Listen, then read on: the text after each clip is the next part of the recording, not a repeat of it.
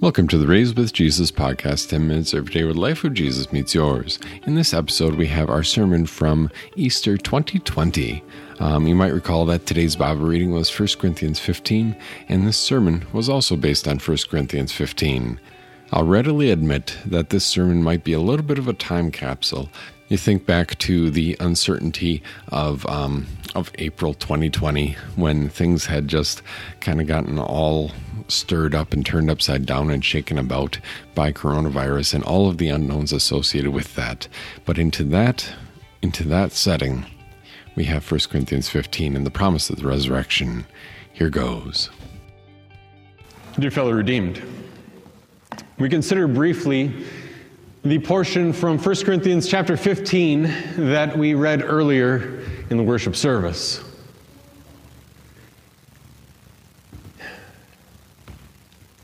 It wasn't supposed to be like that. And if we think, and if we live as though that first Easter Sunday is like every other Easter Sunday that the Christian church has celebrated ever since, then we might be deluded. Then we might be mistaken. Because that first Easter Sunday, and you look at the Gospel of John, John chapter 20, you see it right there. On that first Easter Sunday, everybody is just doing what they had planned on doing anyway. Going about their business. Going to the tomb, the women get up early because when sundown hit on Good Friday, that was the beginning of the Sabbath, the great Sabbath of that Passover week. And sundown on Saturday marked the end of that Sabbath. So then after that sundown, they prepared their spices and they went to bed. And they got up very early that next morning because they needed to prepare the body of Jesus for burial, because he had already been there now for that portion of Friday, all of Saturday, and here into Sunday. He had been in that tomb for 3 days. And they needed to prepare his body to remain there, because that was their experience. That was their experience. Oh, sure, there were outliers. There were times and occasions when the dead had been raised. The crowds all went out to go see Lazarus. And to ask him about what it was like to be raised from the dead. And the crowds were so numerous that the Pharisees and the teachers of the law got together and said, well, shoot, now we got to kill him too. But Jesus had done the miracle before. The widow's son at Nain, the daughter of Jairus. Even in the Old Testament, there was an occasional resurrection. The resurrection when that body had been tossed into a hurried makeshift grave and it hit Elisha, who had been buried there, and the guy jumps out alive. Resurrection happened, but those people died. And so these women get up very early in the morning. Having kept the Sabbath, they get up early in the morning and they grab the spices and they go to do a better job than the hasty, hurried job that Nicodemus and Joseph of Arimathea had undertaken on Friday. And as they're walking, they're discussing among themselves, who's going to roll that stone back? I can't. And you kind of know the rest from there. You can read the 4 Gospels. You can read the accounts of the women as they are standing there in shock when the stone is rolled back. And it seems that most of the women go to the tomb and look in and look around, and they don't see Jesus. Mary Magdalene goes back and sprints to find Peter and John, and she says to them breathlessly, they have taken his body away. I don't know where he is. They all run back to the tomb. Peter and John get there, and they see the burial clothes and the face cloth folded up by itself, showing that, with the folding of the face cloth, showing that this wasn't a grave robbery, but it was very purposeful.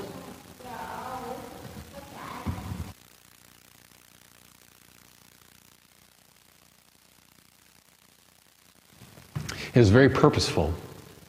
That Jesus has raised himself from the dead, and the triumph victory, the triumphal parade had begun. And so when these women are going there, we have to realize that that very first Easter wasn't the Easter that we've perhaps grown up knowing, the Easter of pastel colors and bright, happy songs, many of which we are singing today. It was an Easter of dread and wondering, an Easter of confusion until Jesus showed them from his word and showed them from his action that he had raised himself from the dead. Because as they go to the tomb, they're just going about everyday business. They're just going there to prepare the body for it to remain. But things are different. And life is totally different now. And so they get there. And Peter and John look in, they don't see Jesus. And they walk back home, scratching their heads and wondering. And Mary Magdalene sits outside, weeping, distraught. Distraught, where is this Jesus? And Jesus just does the most natural thing. He walks up behind her as she's crying, and she's like, "What's going on? Why are you crying? What's the matter? They've taken my Lord away. I don't know where they've put him." Mary. That warmth, that Jesus. Saying this in such a way that life can never be the same. And all of a sudden, the fear and the wondering and the distress of that day began to evaporate, began to burn off like the mist of the morning as the sun rises in the sky and brings its light, sheds its light on the world. Because things could never be the same from this point on. The fear, the doubt, the dread, the distress, all buried in that empty tomb. And the resurrection of Jesus means that sin has been paid for. The resurrection of Jesus is your guarantee that sin has been paid for. And life will never be the same. But perhaps as you sit here this morning, or if you're watching us on a little bit of a time delay, whatever time you happen to be watching us on YouTube, you say to yourself, well, this is a little bit different.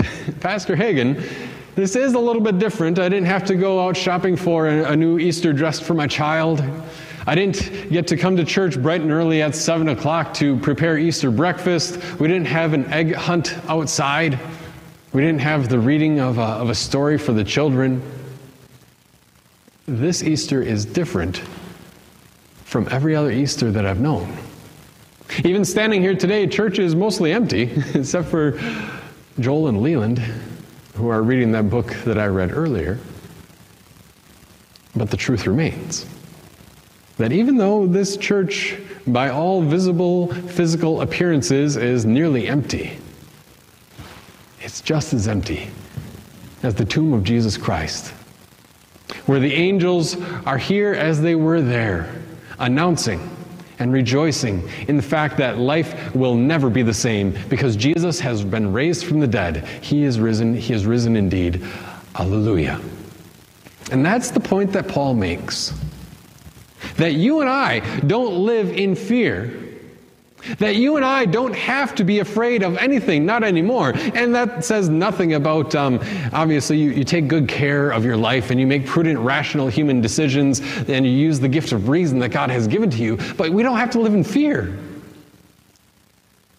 Because even though, in a way, this Easter is different from every other Easter you've ever known, it's not that different from the very first Easter that has been ever known. The very first Easter of Jesus Christ from the dead, the resurrection celebration of Jesus Christ from the dead, started out with confusion and wondering and dread. But it concluded with the reality that Jesus has been raised and death has been conquered. And when he came out of that tomb, when he came back alive, he kicked the door off of the grave and broke its hinges so that it would never hold you again. And he proves this. Paul writes about that today. This is what he says in verse 54 through 57. When the perishable has been clothed with the imperishable and the mortal with immortality, then the saying which is written will come true. Death has been swallowed up in victory. Where, O death, is your victory? Where, O death, is your sting? The sting of death is sin, and the power of sin is the law. But thanks be to God, he gives us the victory through our Lord Jesus Christ. You see, life can never be the same. Because the very first thing that Jesus did after his eyes opened up there in the grave, and he shed the grave clothes. I imagine that the color came back to his cheeks, pumped his fist, that he had won. The very first thing he does after that, he descends into hell in victory. He has a victory parade through the streets of hell before even the first believer on earth knows that he has won. Satan himself sees Jesus, body and soul, Son of God and Son of Mary, walking through the streets of hell, proclaiming the fact that he has won, that he has risen from the dead, that sin has been destroyed, that he suffered for it all, and because he is alive. All those who had rebelled against God previously would have no chance whatsoever.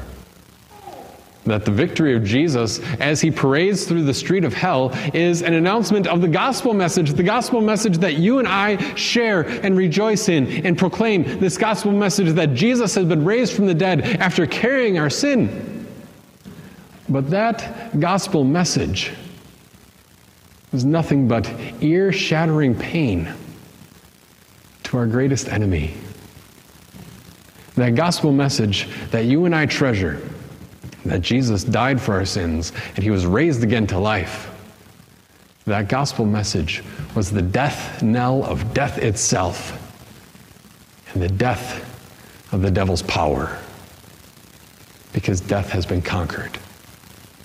And so he paraded through the streets of hell, announcing the same thing that we announce, but to a very different audience. He announces that he has won, that he has been raised from death, and that those who believe in him will not be put to shame. Those who trust in him have nothing to fear. Those who follow him will never experience the pain of hell and the sorrow of separation from God, ever. And that's what he announces as he walks through hell itself. And what they hear is that you are untouchable. And that Jesus has won. That following the devil was a fool's errand.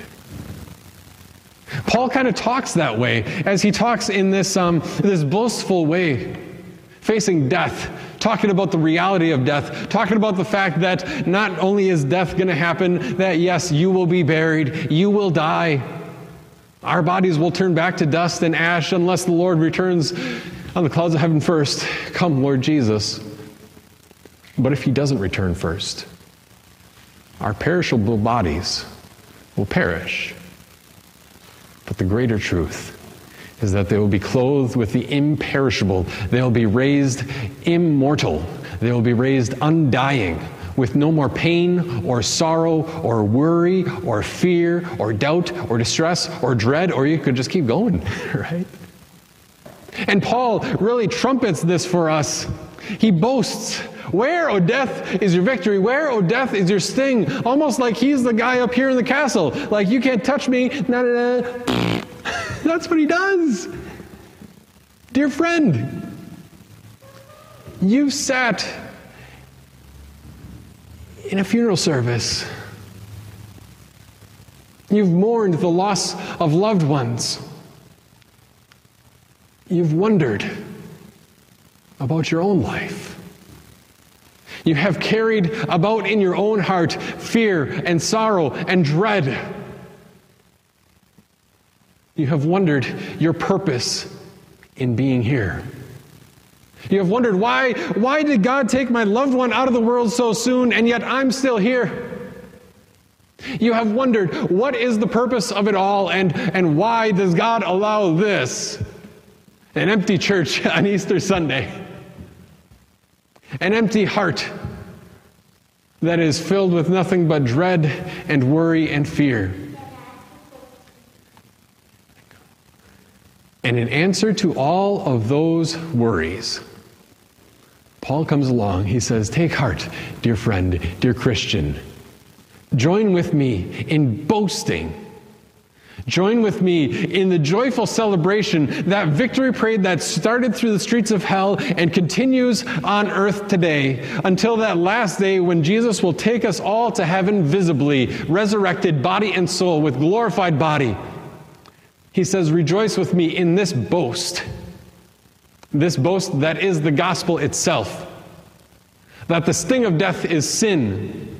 The power of the sin is the law. Jesus fulfilled the law. Jesus carried the sin. And Jesus took the sting out of death. So that even though you have sat and wept at the funeral of a loved one, that casket will be cracked open and your loved one will come out with a glorified body. As every believer in Jesus will be raised with a glorified body. You see, death is only temporary now. Death has been turned into this divine blessing that God uses to put our sinful flesh to death. He uses death to kill death, so that by his death, he destroys death forever, so that you and I can boast along with the Apostle Paul that even though this day looks, by all appearances, it looks a little bit different than the Easters we are used to, it's not that different from the very first Easter. Even though you may have woken up with Christ is risen, he is risen indeed on your lips, or maybe you had woken up with the wondering and the memories of Easters past and loved ones who have passed. All of those thoughts are held in the risen and ever-living hands of our Savior. And so he says, dear Christian, sing your hosannas, sing your alleluias, sing your boast over death itself, because you know that Jesus has carried our sin and fulfilled the law and broken the power of death. And so you can say with the Apostle Paul today and every other day, I don't care what I'm afraid of because my Jesus lives. I don't care what worry I have experienced. I don't care what loss I have experienced. I mean, obviously, yes, I miss that person. But in Christ Jesus, I know that my fellow believer is safe with Jesus now. And in Christ Jesus, I know that I will see my fellow believer face to face with my own two eyes, into their very own two eyes. What better way could you summarize it than in the words of the Apostle Paul? When the perishable has been clothed with the imperishable, and the mortal with immortality, then the saying that is written will come true. Death has been swallowed up in victory. And Paul stands there to boast in Christian confidence, in the confidence of the resurrected Lord Jesus, in the confidence that this world's fears and accusations cannot touch, in the confidence that death itself cannot destroy, in the confidence that the devil himself cannot take away. Where, O death, is your victory? Where, O death, is your sting? The sting of death is sin, and the power of sin is the law, but thanks be to God that he has given us the victory through our Lord Jesus Christ. Amen.